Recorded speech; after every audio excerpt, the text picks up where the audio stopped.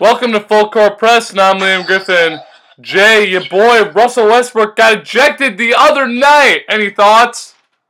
Liam, it's against the Warriors. No biggie. Hey, the Warriors are going to be scary again next year. Don't get ahead of yourself. Alright, boys and girls, back with me today is a man who used to tower over me, that I now tower over. How do you like them apples? Mr. Jay West.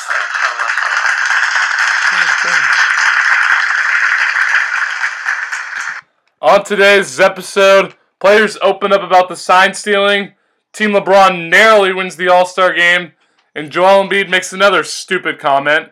We begin today with the injury sustained by Kyrie Irving. It was announced Thursday that Irving will undergo season-ending shoulder surgery. And what's interesting here, Jay, is that the Nets are 500 without Kyrie, yet below 500 with him.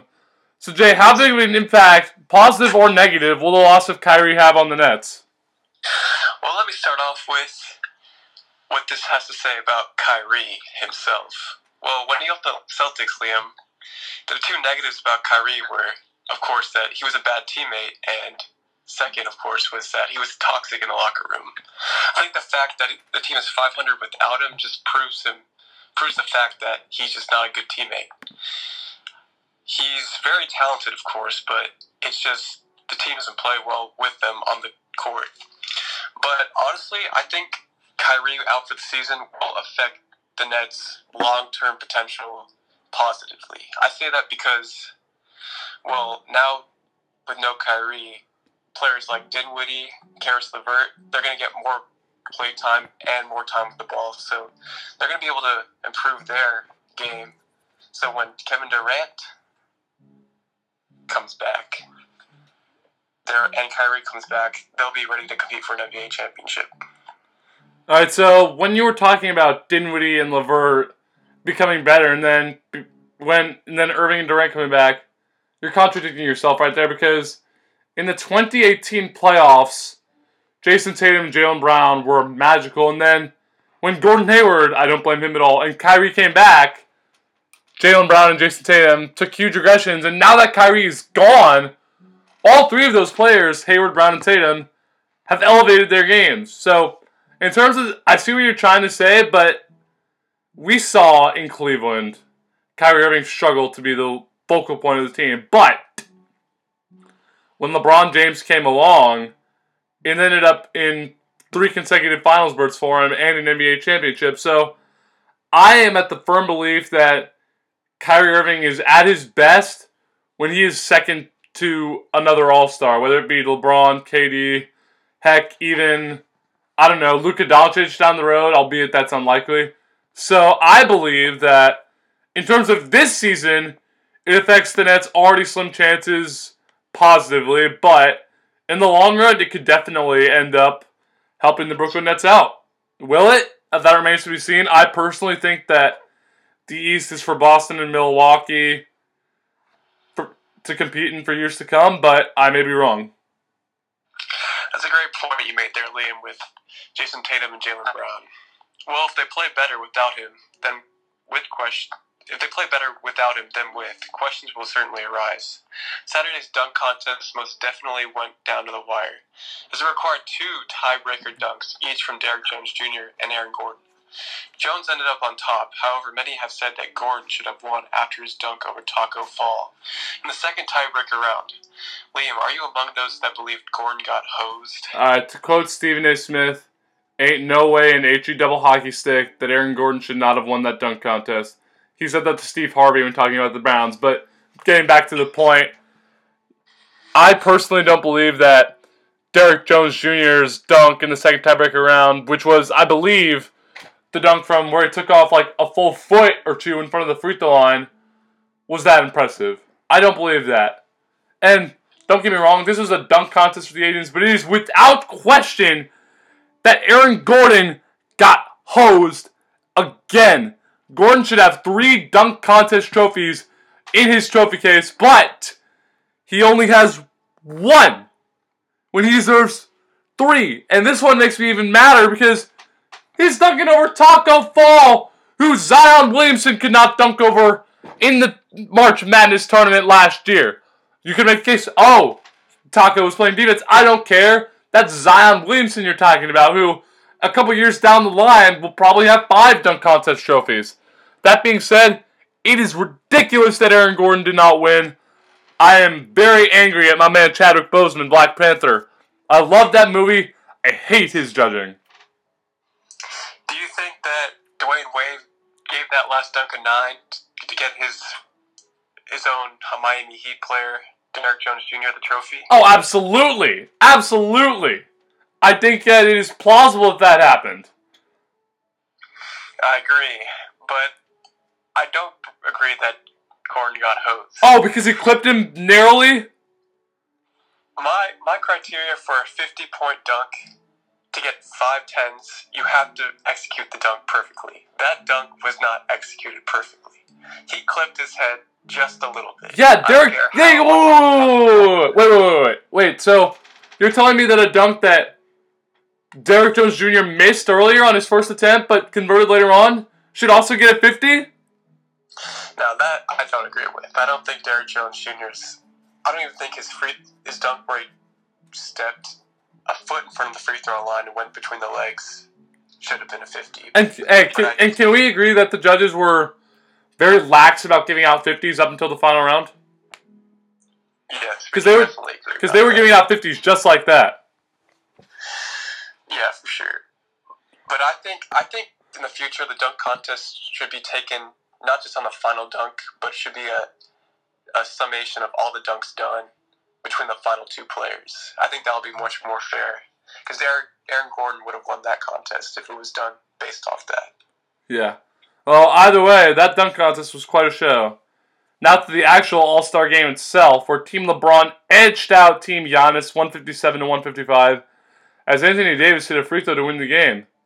Now get this, the game was actually competitive for once, if you can believe that, as Kyle Lowry drew multiple charges, and LeBron and Giannis really went at it in crunch time. Jay, after seeing it once, do you like the new All-Star format? Yep, I love it. I think the NBA solved the All-Star game problem. I think it's the first time ever I saw a competitive All-Star match that was actually fun to watch. I think resetting the most important new rule was that in the fourth quarter they made a final score that the team had to get to. I think that makes each team have to stay within at least 5 points of each other going into the fourth quarter, because if you take yourself too big of a lead, then there's no coming back in the fourth quarter. So I think it keeps the game competitive even in the first 3 quarters. So I really enjoyed watching the whole thing, and it was even I got to see some cool dunks and stuff. So I'm really excited to see more All-Star games. Yeah, so am I. The only thing I didn't like about it was the ending. You can't walk it off. You can't walk it off. You can't walk it off on a free throw. You just can't. For once, I actually agree with Joel Embiid. And the game was very competitive. I didn't get a chance to watch that much of it. I was out and about that night. But that being said, it's actually competitive. You know what I am really curious about? Because I was actually looking about at the interview with Jeff Van Gundy earlier today, and he was very critical of the All-Star game. So I am curious to know what he has to say about it. Yeah, me too.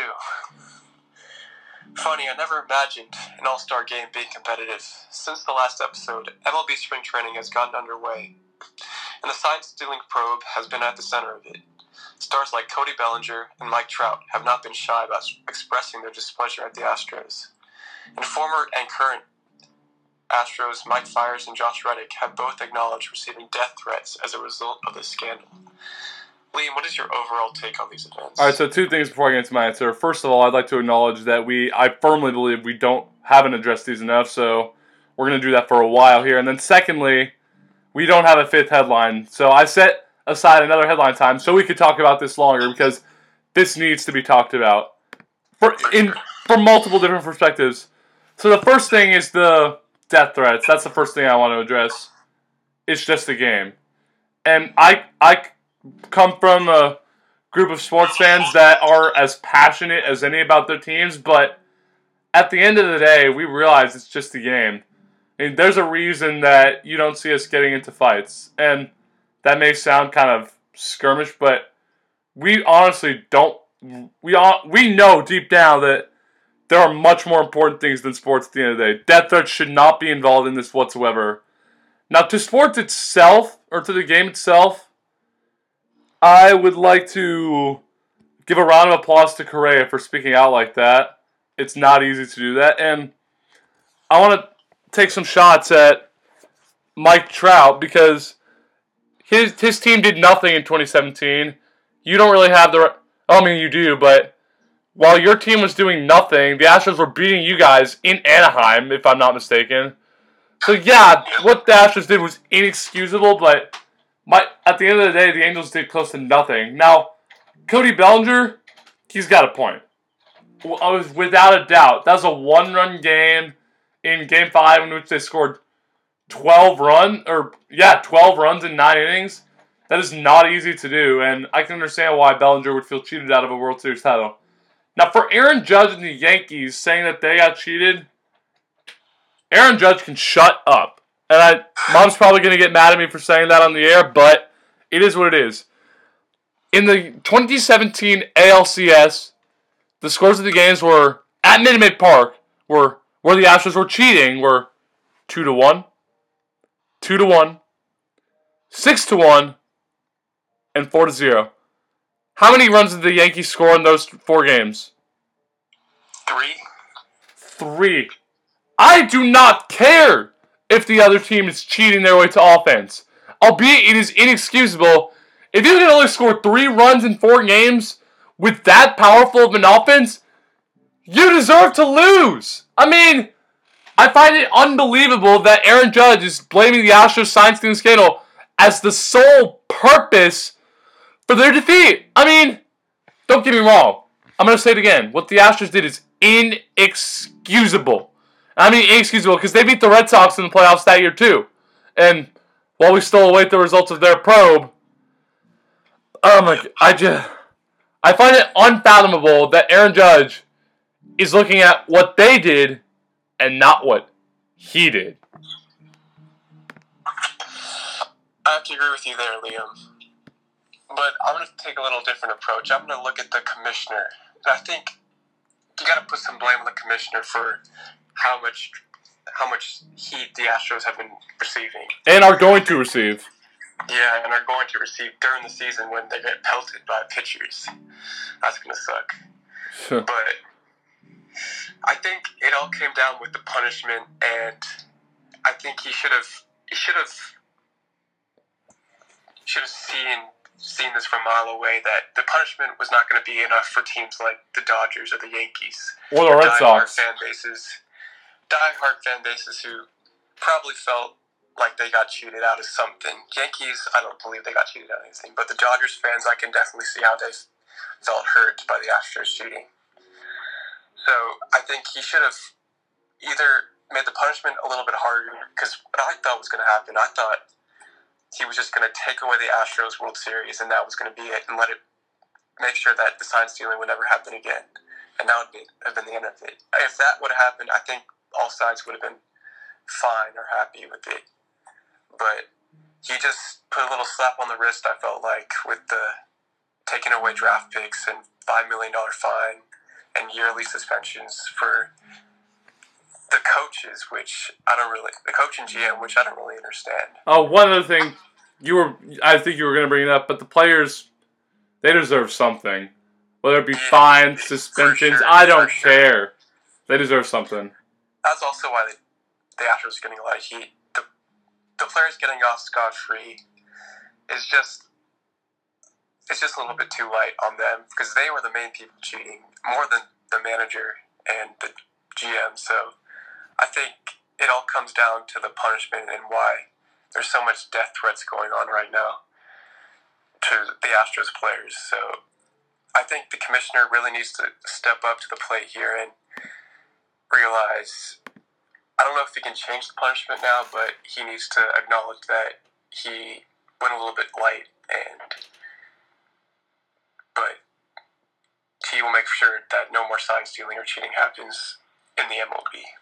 I think it's safe to say that neither of us thought this would become this big of a deal. Okay, time to play In Your Shoes, where we will be placing the figurative shoes of an important figure in a revolving topic. We'll start with this, Jay. If you're Baylor, does losing to Kansas at home concern your prospects of getting a number 1 seed? For any team, for Baylor, no, and I'll tell you why. It's because they're in the Big 12. Big 12 has a ton of really talented teams this year. I would say I think they got 4 or 5 teams in the top 25 or something like that. And I think if they continue to win and win the Big 12 tournament, they should get no problem in getting a number 1 seed in the tournament. But I'm under the belief that it doesn't matter what seeds you're under during the tournament, because anything can happen, really. And as long as you're playing your best basketball, I think you can beat any team. Any college basketball team can beat any college basketball team. Even a 16 seed can beat a 1. Yeah, we've seen it before. Proven. So I think Baylor still has a chance to get a number 1 seed, but I don't think it's the most important thing for them. So I personally think Baylor is overrated because did they make any noise last year, and have they made any noise in the past? We've seen the Wichita States of the past come out of nowhere on these crazy runs and then fall out, then flame out once the tournament gets underway, which unfortunately is what I expect to happen to San Diego State this year. More on that later. But if I'm Baylor, I don't believe they can beat the Seton Halls and the Louisvilles, to give a few examples. So that being said, it's concerning because when you want the easy matchups as long as you can get them. So if I'm Baylor, that makes me a little Yeah, Baylor definitely has its weaknesses. Their defense is strong, or their perimeter defense is strong. I watched some of the game today, and it was their Kansas center, Azubike, who just dominated. Oh, Azubike was on fire. So I think Baylor definitely has some offensive weaknesses and some defensive weaknesses, so I don't really expect them to make that great of a run in the tournament. But San Diego State, I think they can make a little bit of a run, and I'll talk about that later. Next up, if you're a casual NBA fan, which we are you mocking Joel Embiid for proclaiming himself to be the best player in the world? Joel Embiid is an idiot, and he just proved it the other night. I'm sorry, weren't you guys down by... Didn't you guys get outscored 44-6 on a certain run at one point against the Brooklyn Nets? I'm sorry, isn't your team 9-19 on the road, about to be 9-20? And weren't you not named an All-Star captain? Sorry, how are you the best player in the world then? Joel Embiid isn't even top 5. LeBron, Giannis, Kawhi, KD, even Paul George, I'll throw him in there, even though there are more. I'd all take over Embiid. Whiny baby, full of himself, can't get it done with his teammates. Not even close to the best player in the world. It's ridiculous. Yep, absolutely agree with you there, Liam. Joel Embiid has just showed time and time again he's just a cocky guy who can't really live up to his own proclamations on the court. He's not as good as he says he is, and he can't stay as healthy as he really wants to. He's not the best player in the world, not even close. In fact, I would even say not even top 10. So if you add the 5 I have, AD, that's 6, Harden, 7, Luka, Trae Young, and then I want to say Tatum, but I'm not going to. I'm sure the center's better than him. AD is definitely better. Nikola Jokic. I'd take him over Embiid any day. Yep, I'll take Jokic over Embiid any day also. Not even top 10.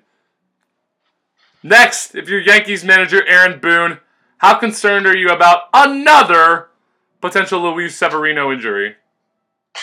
It was arm soreness, was it, Liam? Something like that. I'd be very concerned, but it does soften the blow that you just got your $300 million pitcher, Garrett Cole, signed. So that does soften the blow a little bit, but you really were looking at a three-headed monster with the Yankees, with Paxton, Cole, Severino. Take Paxton out of there. He's not that good. You don't think Paxton's that good? You don't think he's an ace? No. All right. He's a good number 2 starter, but he's not an ace. All right. I agree. Not an ace. But still, a 1-2 punch of Severino and Cole would be almost impossible to stop. Well, hopefully he'll be healthy by the postseason, but during the season that would be tough for road teams and on the road to to face. So I think it'd be huge if he was out for an extended period of time. Also, for long-term potential, we both know that if Luis Severino's fastball, say, dropped 2 or 3 miles per hour, he would not be nearly as nasty as he is right now. So all these injuries piling up, it could definitely ruin his long-term potential and his velocity over time. So I think it's alarming that he's getting injured so often. All right, so I'm going to look at this from an organizational and an individual standpoint.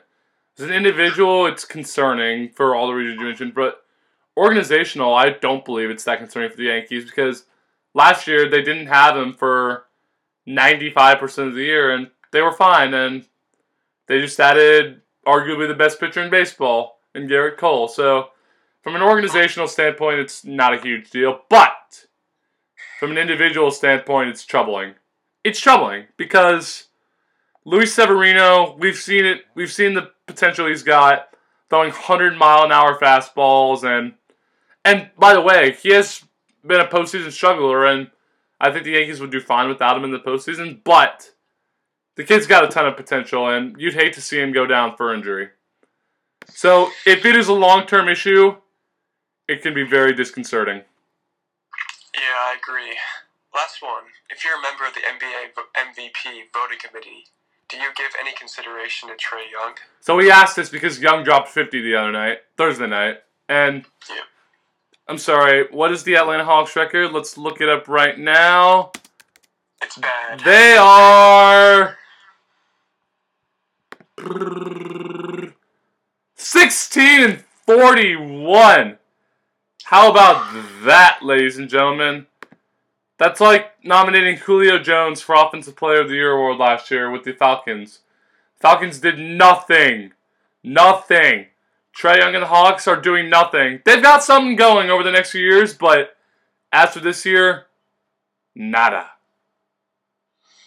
Yeah, I can't do much arguing there. There's really no, even his numbers. If the Hawks were 500, I don't even think his numbers would be enough to get on the MVP. Even though he's averaging 29 and 10 almost. 29 or 30, something in that range. The team. He's gonna be there one day, but it's just not yet. Year 2, though, he's doing really well for himself. Yeah. Kid's got potential, as does that team, but they have not tapped into it yet. Okay, time for the history lesson, boys and girls, where we honor great achievements of the past in the coming week. 40 years ago today, February 22nd, the famous Miracle on Ice took place, as Team USA men's hockey beat the heavily favored Soviets 4-3 in the semifinal game. After the winning goal from Mike Eruzione, the Americans followed it up by beating Finland 4-2 in the finals. 33 years ago, Monday, February 24th, Kareem Abdul-Jabbar scored his 30,000th point. Kareem currently is the all-time leader with 38,387 points, but is currently being chased down by LeBron. And will be chased down by LeBron. 31 years ago, Wednesday, February 26th, after 29 years, Tom Landry, one of the greatest coaches in NFL history, saw his career with the Dallas Cowboys came to an end. Landry led the Cowboys to their first 2 Super Bowl wins under Roger Staubach, who threw the original Hail Mary pass. 80 years ago, Friday, February 28th, a basketball game was televised for the first time. It was a college game between the University of Pittsburgh and Fordham University, and Pittsburgh came out on top 50-37. Okay, the show's almost over, so it's time for Who You Got. We'll start with this. San Diego State attempts to continue their undefeated run against UNLV tonight at 6:30. Will they? No. I'm a big fan of San Diego State, and for one reason only. They can shoot the three-point ball. Over the past 5 games, they've been shooting like 43% from three-point range. That's almost impossible to defend if you're shooting at that high of a clip, no matter how good your perimeter defense is. That's why I think they'll make a nice little run in the tournament, because they can bury threes from distance too. But you don't think they're going to win tonight? Yeah, no, I think they're going to win tonight. Oh, okay. So do I. I think, like you said, their shooting is killer. Their perimeter game is killer. But is it going to be enough to beat the Dukes? That remains to be seen. They'll win tonight, but I cannot wait to see them play in March. Next, at 9 p.m. tonight, second-ranked Gonzaga pays a visit to 23rd-ranked BYU in a huge West Coast Conference showdown. Liam, who you got winning this one? So, this is a huge game for multiple reasons. One, it's the top two teams in the West Coast Conference going at it. And two, the number one team in the country lost today.